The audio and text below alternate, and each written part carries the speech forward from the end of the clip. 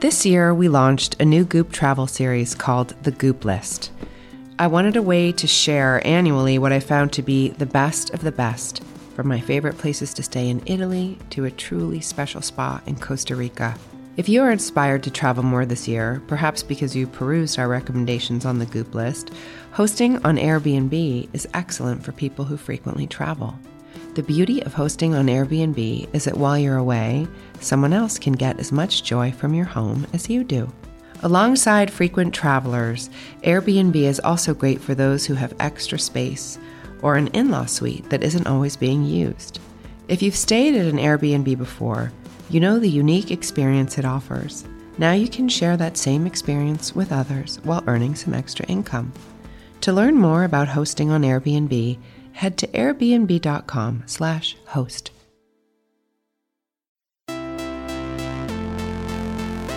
Don't hold anything too tightly.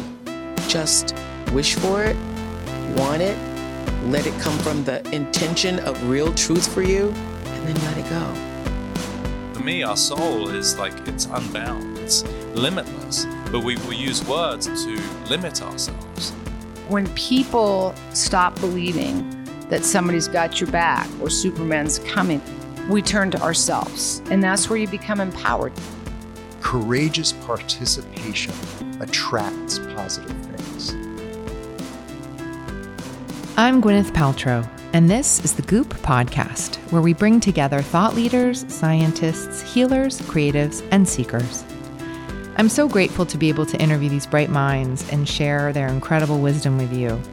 And I especially love listening to the conversations that are led by my brilliant co-host and friend, Erica Chitty. Erica is the CEO and co-founder of Loom, and she's been a part of the Goop family since the beginning days. We believe that simply asking questions and listening has the power to change the way we see the world.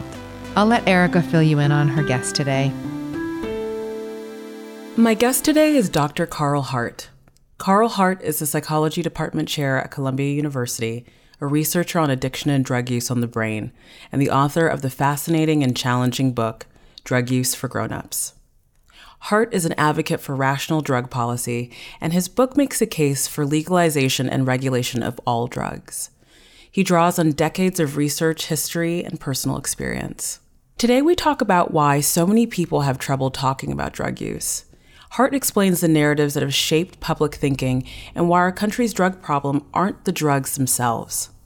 He also shares how his perspective evolved after studying and experimenting with drugs himself. He explains the differences between decriminalization, legalization, and regulation, and why choice and freedom is fundamental to humanity and the steps we can take towards a more hospitable and caring society. We also talk about what responsible drug use really means and what we get wrong about addiction.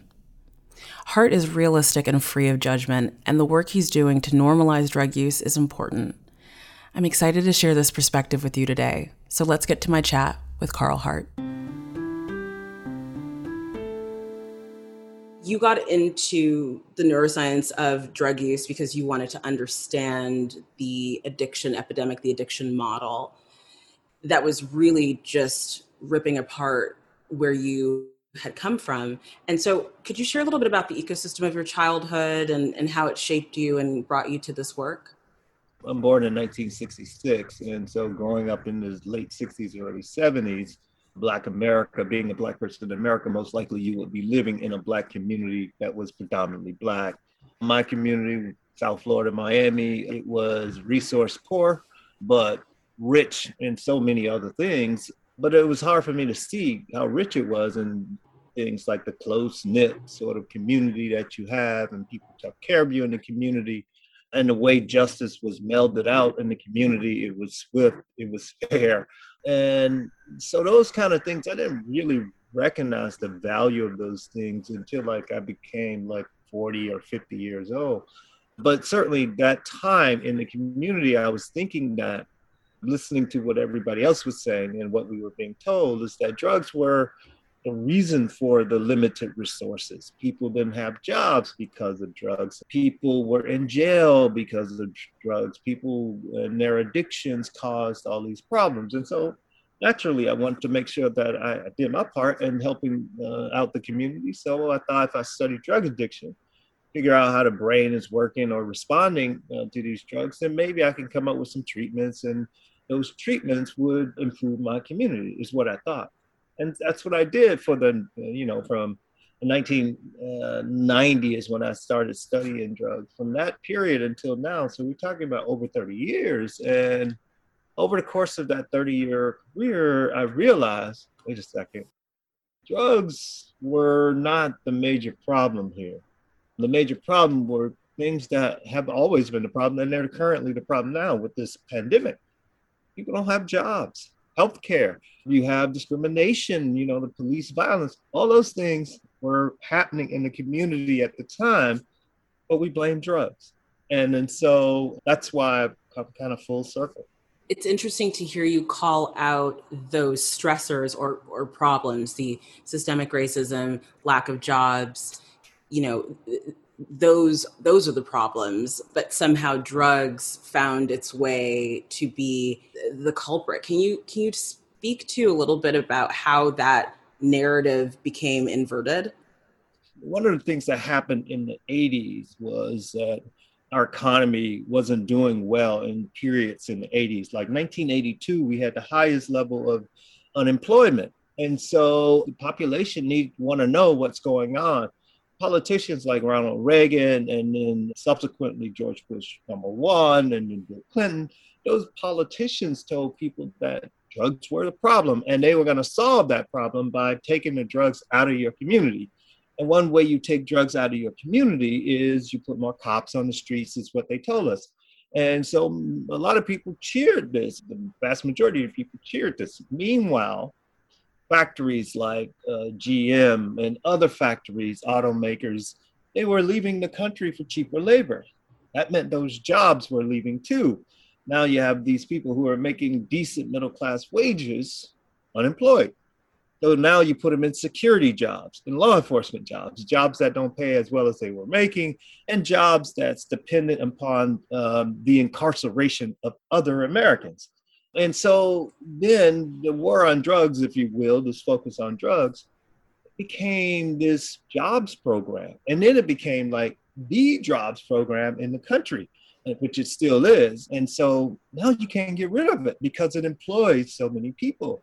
It employs the cops, the prison, the officials in the prison sort of guards in those communities where prisons are at, the restaurants, the hotels, all of those things, they are dependent on the prison. People coming in to visit their loved ones, and urine testing facilities, they've popped up industries that cater to the war on drugs. And it's so big. Now, how do you get rid of it? Because when you get rid of it, now a lot of people lose jobs. And so those people who are working in those jobs, their lobbies are telling the congressman that we need to have a war on drugs. They don't say exactly that. They say drugs are so awful. And so the country has grown to believe that drugs are so awful because of all of this vested interest. Scientists like me, I got research grants. I got a PhD because of the war on drugs. We're all invested in this sort of thing. And we don't tell the public all of what I just said to you. And the public just thinks, oh, we have an overdose crisis. Not understanding that the overdose crisis is, that's so simple to fix. It's like people getting contaminated drugs is why you have an overdose crisis. The government can solve that problem by having a safe supply of drugs, or simply making sure you have drug checking facilities where people can submit small amounts of their drugs to find out what's in them. And so that's not a difficult thing to fix, but it's the shiny object that you tell the public about and they focus on so you can keep this big industry going. That is just so fascinating, especially this idea of the economy of the war on drugs. And it's interesting, I haven't heard it put this way before, but that the system of incarceration is dependent on the fact that drugs are illegal and trying to police that at every level. Yes.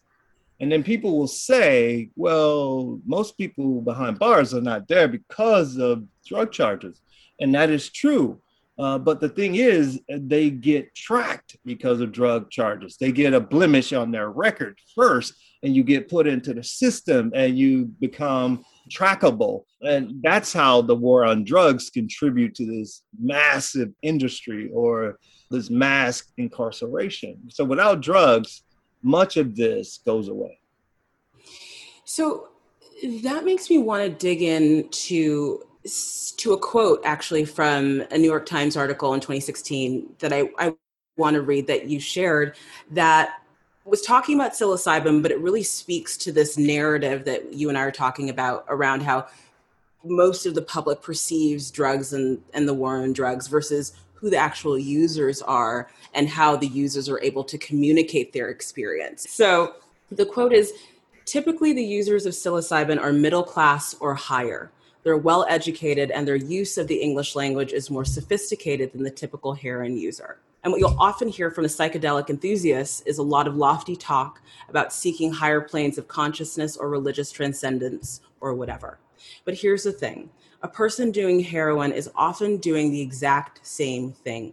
They just don't have the same language to describe it. But ultimately, it's all about the pursuit of happiness, pleasure, or greater well-being.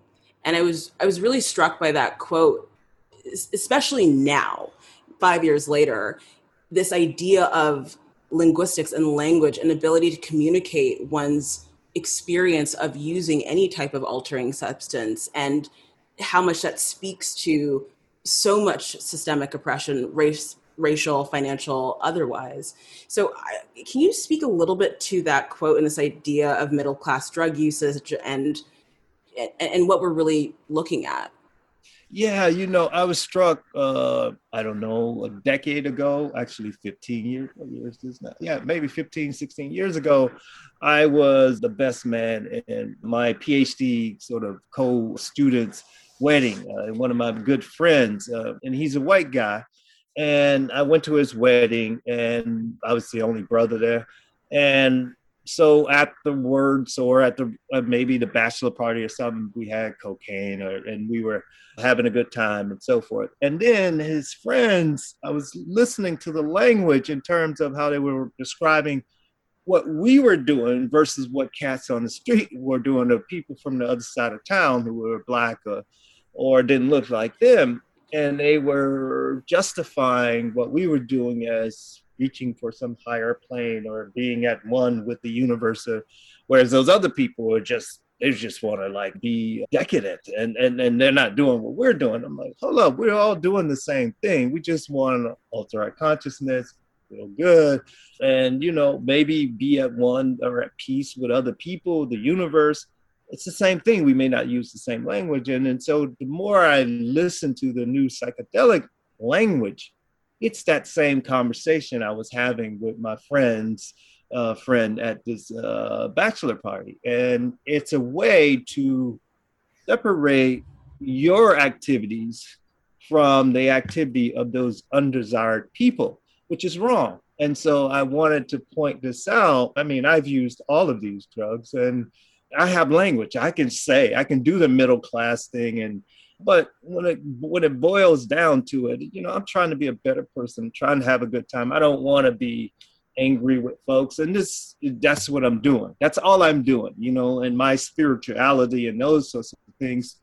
That's my own personal business. It's something that I may have found in some travels of the world that somebody else has not, but they found something else, but it's the same thing. And so I wanted to make sure people understand, please do not rationalize the importance of what they're doing away, because the importance of what they're doing, somebody different from me, it's equally important as what I'm doing. And so I wanted to make sure we respect everybody's journey, whatever that is.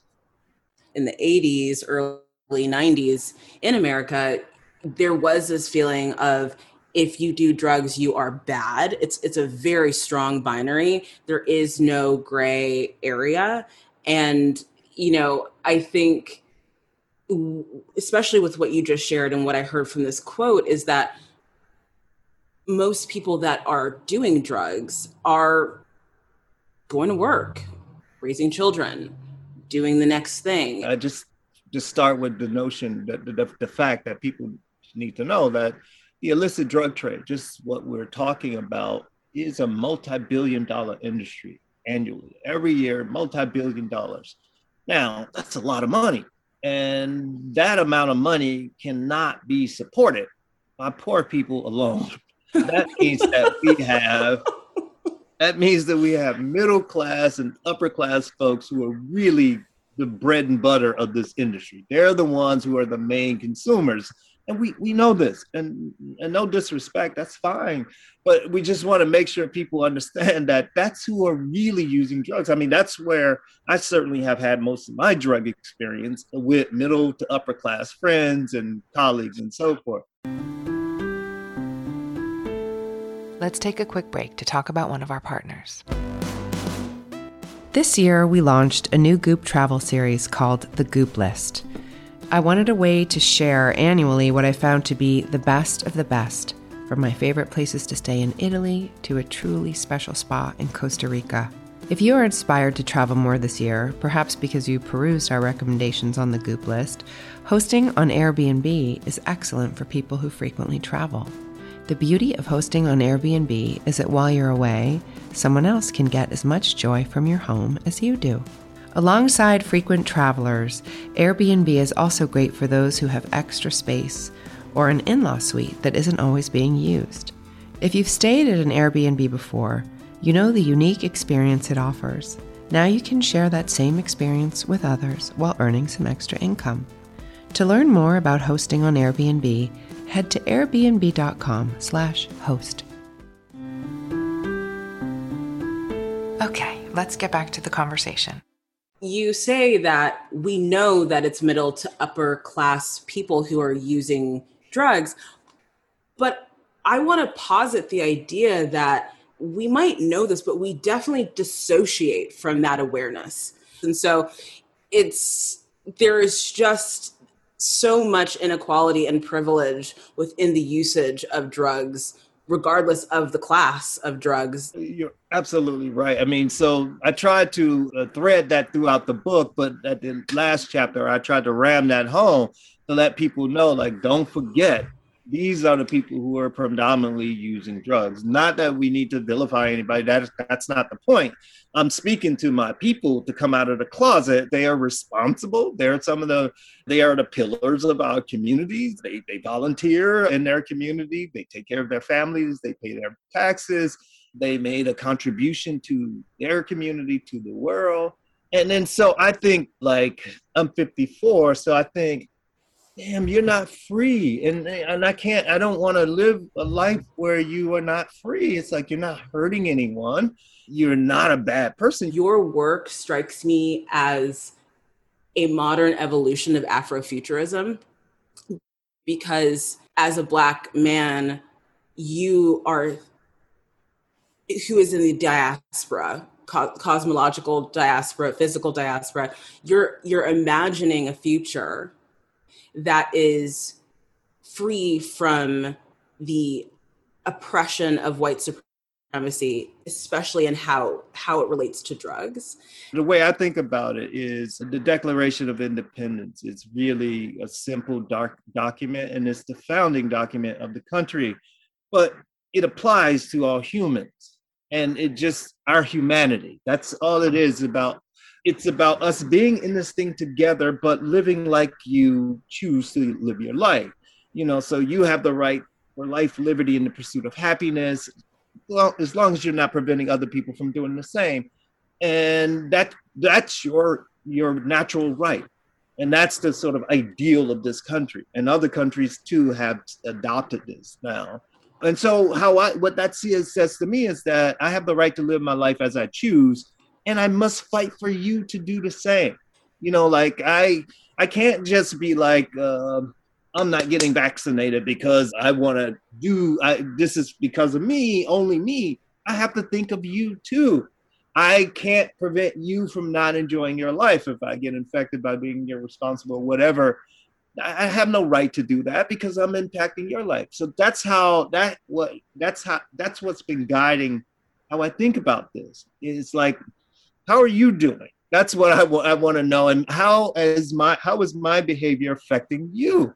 And if my behavior is deleteriously impacting you, I gotta change. Simply, it makes it so easy for me. But the problem is that people don't understand when you start talking about people's liberty, and it's, oh, you're a libertarian. What? What is that? I mean, I care about how you are doing and how I'm doing. And I want you to live your life like you choose to live your life, as long as you're not out here disrupting other people from doing the same. It's not a libertarian value. That's just a fundamental value of humanity. How did you come to your own usage of drugs? Like, how did that practice come forward for you, and why do you think that's important, and how has it informed your work? Yeah, so in the 80s, I was late teens, early 20s. And so, Nancy Reagan was big. And so drugs were bad. And I believed all of that sort of stuff. And in my studies of drugs, trying to figure out why they were bad and what was going on, I discovered, by looking at the research participants and the data, discovered that, when people take cocaine, they're euphoric, they're happy. When people take MDMA, they're happy. They're, heroin, all these drugs. And then I'm thinking, like, hold up, well, what's the problem? Then the problem is not the drugs, it's the psychosocial sort of environment in which these things are happening. Because when they're in our lab and we're seeing all these effects of drugs, it's beautiful. People get along. We place these demanding schedules on them and they meet them. And so I figured, late in life, after 40, I decided, well, I should try, these things and know more about the drugs that I have been studying and publishing on for all these years. And in doing so, traveled around the world, and then I start to see that this is a nice component to add to my life. It enhanced my relationships with those who are close to me. And I learned a little more about my area of study. And so it's one of these things that I do, drugs, that is, just like I do with comedy. It's one of these areas or things that's used to relieve stress, to decompress. How do you reconcile your capability to utilize something like heroin in the way that you would utilize going to see a stand-up comedy show or having, say, a glass of wine? How can you reconcile that with folks that would use the same substance and end up in a very different situation? And then just to kind of add to that as well, what is addiction? What is the delta between I use heroin as something to decompress, like going to see a comedy show, and I use heroin and I cannot function in my day-to-day life? The thing we have to think about first is, like, addiction has almost nothing to do with drugs, but we act like addiction, the drug, is the thing that keeps a grip on you. We even use it in our language. It has a grip on you, as if it has some human qualities, and it's an inert substance that needs a biological system to interact. So the vast majority of people who use any drug, whether it's heroin, cocaine, MDMA, they're not addicted. So it tells us that when you're thinking about addiction, the people who have problems, then you have to look beyond the drug itself. So we think about, well, what is addiction? Addiction is when people fail to meet their obligations, or they have these psychosocial disruptions. That is, they're not going to work, they're not interacting with their loved ones that they want to interact with as a result of the drug use, and they are distressed. So you have these disruptions in your functioning, and you are distressed about these disruptions. That's addiction, according to the DSM, the Diagnostic Statistical Manual of the American Psychiatric Association. So you can have disruptions and people are not distressed by it. So when I say disruptions, it's like you repeatedly fail to meet obligations, like, oh, it's Thanksgiving, your family, they're coming in, they always come in for these major holidays, and you fail to meet them because you're out doing cocaine. That's certainly a failure to meet that particular sort of obligation. And then but that wouldn't be like an endorsement of a symptom if it doesn't distress the person. Because the person may say, my family, they are big Trump supporters, and I'm not even subjecting myself to that nonsense. You know what I'm saying? And so the therapist has to make sure they understand the level of distress exhibited by the person. What's interesting to me is this relationship you're creating between distress and usage of a drug, and the distress that the person using the drug has to self-identify. And then what we haven't talked about is the distress that someone in the user's life is experiencing. Yeah. It has nothing to do with your partner, as long as you're not preventing your partner from enjoying their rights. Oftentimes, however, this is how we judge this. People say, what about the harm that you're doing to your loved ones? Now, if I am doing a drug and then I am, having them physically attacking my partner, that's a problem. Now, I'm impinging on their rights and all of those sorts of things. I have no right to do that. And that clearly is a symptom of something. But just to problematize that a little bit more, because of just the general narrative we have about drugs, say something like cannabis, for example, do you feel that someone can be using to a point of dissociation and be unable to self-identify distress? They're no longer able to see that for themselves. What about in a situation like that?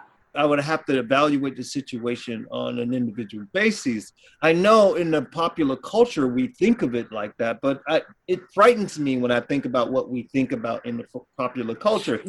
We are taking a mass approach to an individuated experience. And I think that's really what you're bringing forward, that there's deep nuance to usage and to its effect on that person's to that person's individual ecosystem and beyond it. And again, it's just, we make advances in medicine all the time, oncology, neurology, all of that.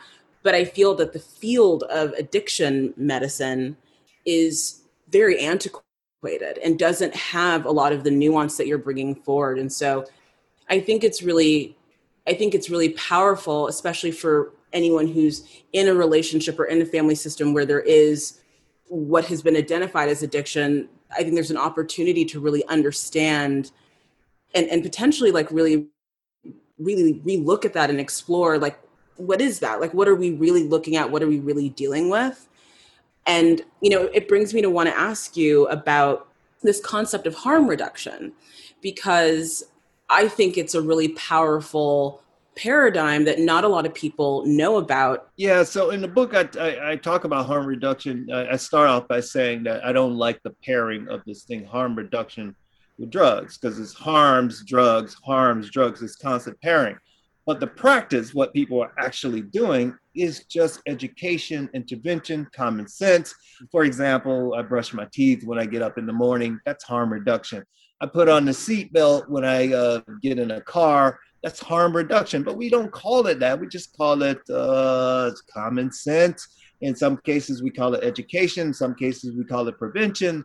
But with drugs, we use the term harm reduction, and we constantly pair harm with drugs, harm with drugs, harm with drugs. And that pairing shapes what we think about drugs, how we behave, what we teach, all of those sorts of things. So I ask people in the book, let's keep doing the practice, like handing out clean needles, giving people education about their drug use. If you're going to use a stimulant, make sure you drink a lot of fluids so you don't become dehydrated.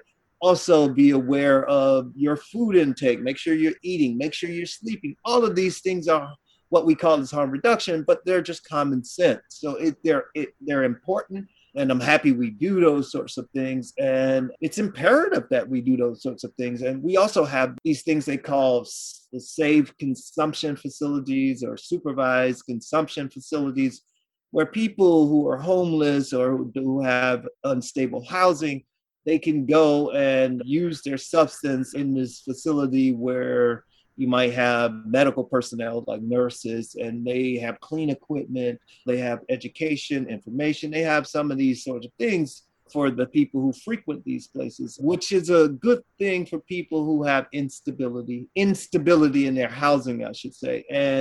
But the thing that's important there for people to understand is that we should be working on getting people housing and not working on building more of these facilities. These harm reduction sort of strategies, they are stopgaps. They are not the sort of permanent solution.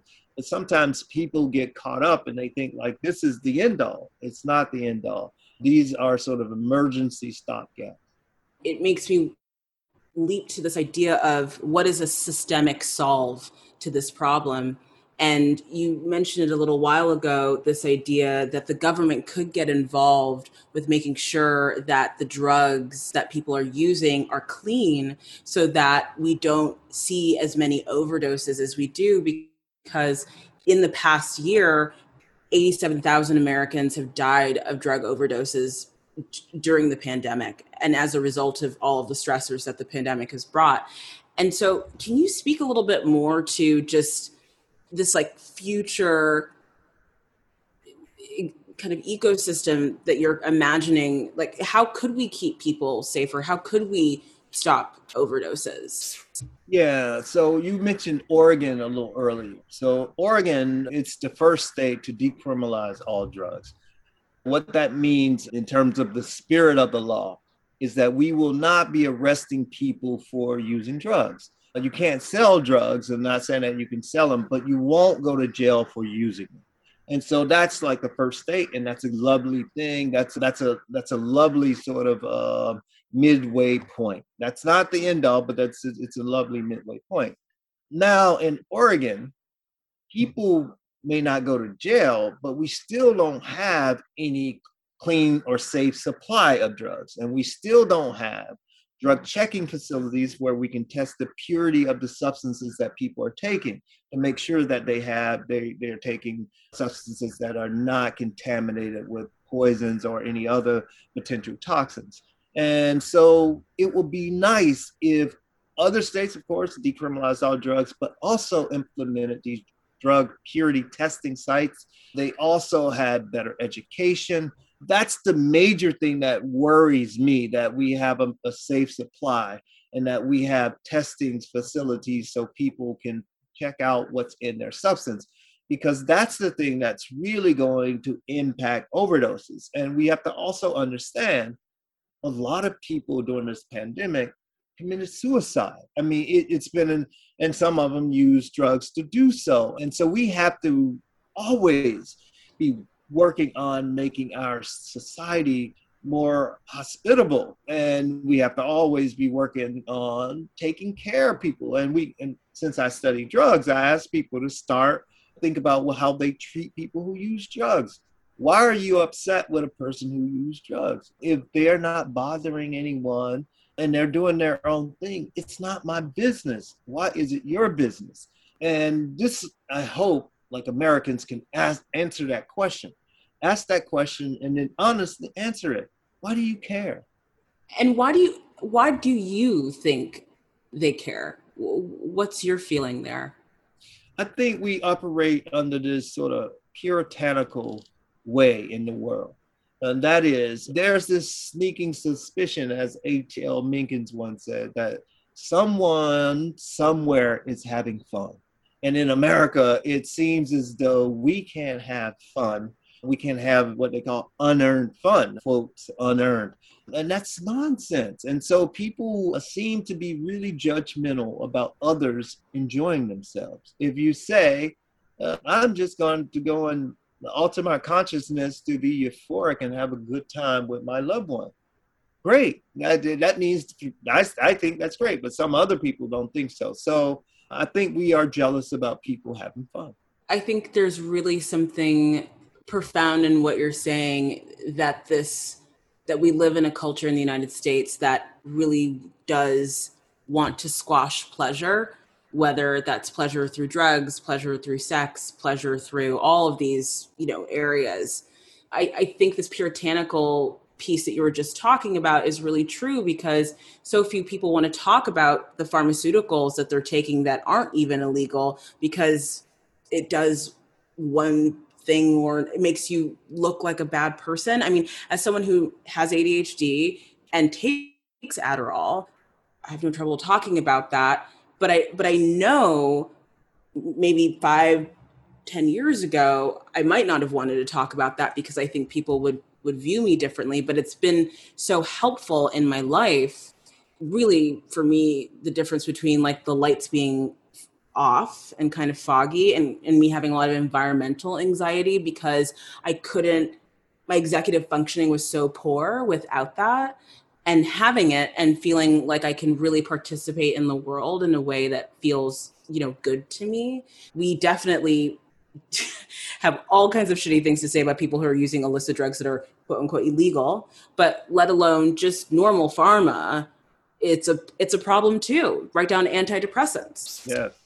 No, you're absolutely right. So last question before I let you go. So keeping in mind everything we've talked about, you argue for drug legalization and regulation and not decriminalization.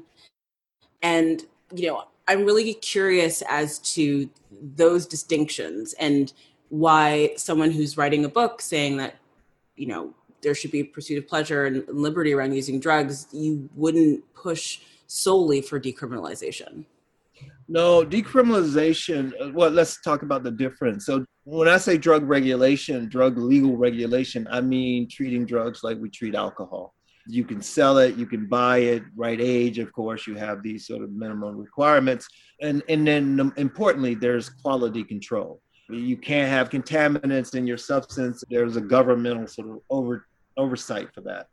Decriminalization, people are in spirit aren't supposed to go to jail for using, but no one can sell it because if you get caught selling it, you go to jail because sales are still banned. And so one of the reasons that I'm a proponent for legal regulation is because of this issue of no quality control under decriminalization. That means that people are still have to engage in this precarious sort of activity, purchasing these drugs on the illicit market that might be contaminated. That's one. And two, under decriminalization, if you live in a racially diverse state, it doesn't guarantee that you won't be arrested for using. Just a couple quick examples. Think about Baltimore, who decriminalized marijuana in 2014. And between 2015 and 2017, 1,500 people in Baltimore were arrested for possessing marijuana. 96% of them were Black, right? So even though the drug was decriminalized, the cops still have discretion to mess with people for this drug. The same thing happens in New York City and so forth. But where you have racially homogenous places like Maine, Vermont, and those places, if you have decrim, great. Yeah, and people are not going to be arrested for the most part. So decrim, my problems with decrim, it does nothing for drug quality, and it also leaves in place this police discretion. And, we're having all these problems with policing now where they're coming to light. And so I just want to take this out of the hands of police. Yeah, and that really resonates with me. I've really enjoyed talking with you. Thank you so much for the interest. Thank you for tuning in to my conversation with Carl Hart. I hope you'll check out his fascinating book, Drug Use for Grown-Ups. Thanks for tuning in. This has been a presentation of Cadence 13 Studios. I hope you'll listen, follow, rate, and review all of our episodes, which are available for free on Apple Podcasts, Spotify, Odyssey, or wherever you get your podcasts.